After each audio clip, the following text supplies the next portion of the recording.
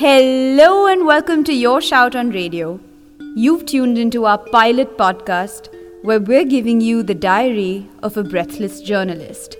This is Entry 2. I was asked to go meet someone who was just released after serving a 45-year sentence in prison. This encounter was to be followed by a story that I would pen on him. The impossibility of such a proposition had dawned on me long before I even met the man. How is anyone to put his life, his frustrations, his confinement, his agony, his oblivion into words? A single piece of writing that, with no pun intended, would do justice to him. I was a lot of things as I walked the few blocks from the train station to his little abode in the more beat-up part of town. It was an unusual combination of fear and determination. I needed to get to know this man, but I wasn't sure I was ready for the intensity of this interaction. How do you find a face to meet the face of a man who's missed over 4 generations of life? How much change does captivity have the capacity for?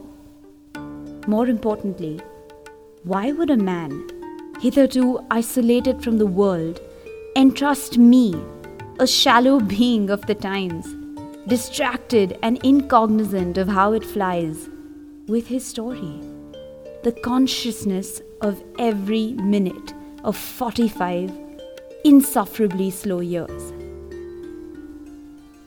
Right before I landed on his doorstep, I found myself lifted and lightened by a counterintuitive thought. He does want someone to listen. Deep down, everyone who has a story does. That may be the abstract principle that journalism thrives on. When I first saw him, I gazed straight into that passage of time, etched into every contour of his face. His liquid eyes were unfathomable, deep, distant, and yet for some abstruse reason, alive, like he wanted to be despite everything. I was amazed then, and for long after I left him, I have remained so. I didn't do much talking. I barely even asked him any questions. He didn't need to be goaded into giving me anything. It flowed like time hadn't for him. It flowed like time did for all the while I was listening to him. Through an astonishing calm, he revealed to me that prison felt impossible on most days. But he was better off there than being amidst what led him there. It's the trajectory we've all come to know too well.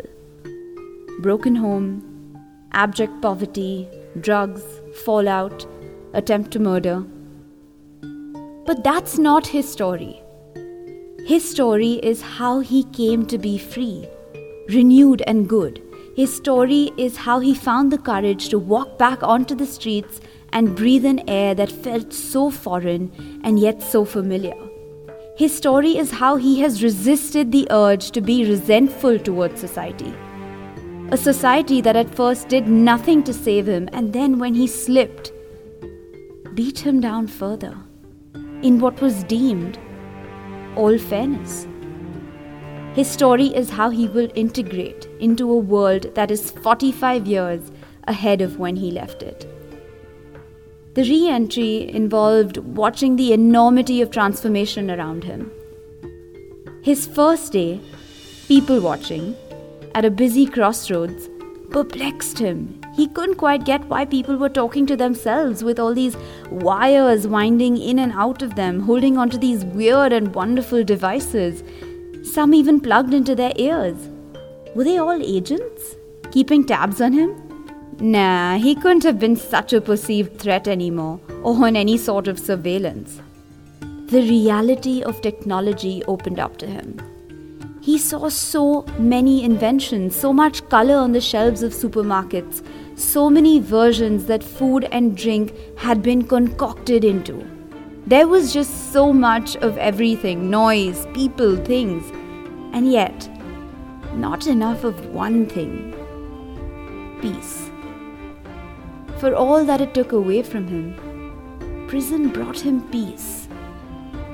He tries to find it in moments of meditative solitude in the park. He tries to cope with change the same way he coped with captivity. When I took his leave, I said a prayer. If freedom truly exists, may he find it amidst belonging. Amen. It's time to write his story. If anything, it will be an ode to time.